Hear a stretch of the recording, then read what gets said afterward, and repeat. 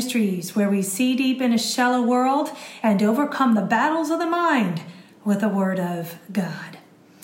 When our culture turns away from the things of God, it is the fear of God that keeps our hearts in the right place. Today we're reading from Exodus chapters 1 through 4, and the verse of the day is Exodus 1:21. And because the midwives feared God, he established households for them. In context, the Pharaoh told the midwives to kill the Hebrew babies as they were born. This is shocking, and yet this is going on in our country and in the world today. Babies are killed because their lives are not valued and they are considered to be an inconvenience.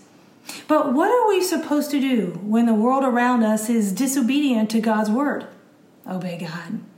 Listen to the world's reason is treason against God. We're to fear God, not man. The main key word that I picked is the word fear. It is the Hebrew word yareh, and we've seen this word before. It means reverence. The midwives feared God, and the result was obedience to God, and God rewarded them for it. The thought of the day is, listening to the world's reason is treason against God. And the application, friends, let's fear God and not man, and let's live our lives in radical obedience to God. Go with God in his precious word, friends. Tune in tomorrow as we head back into the book of 1 Samuel.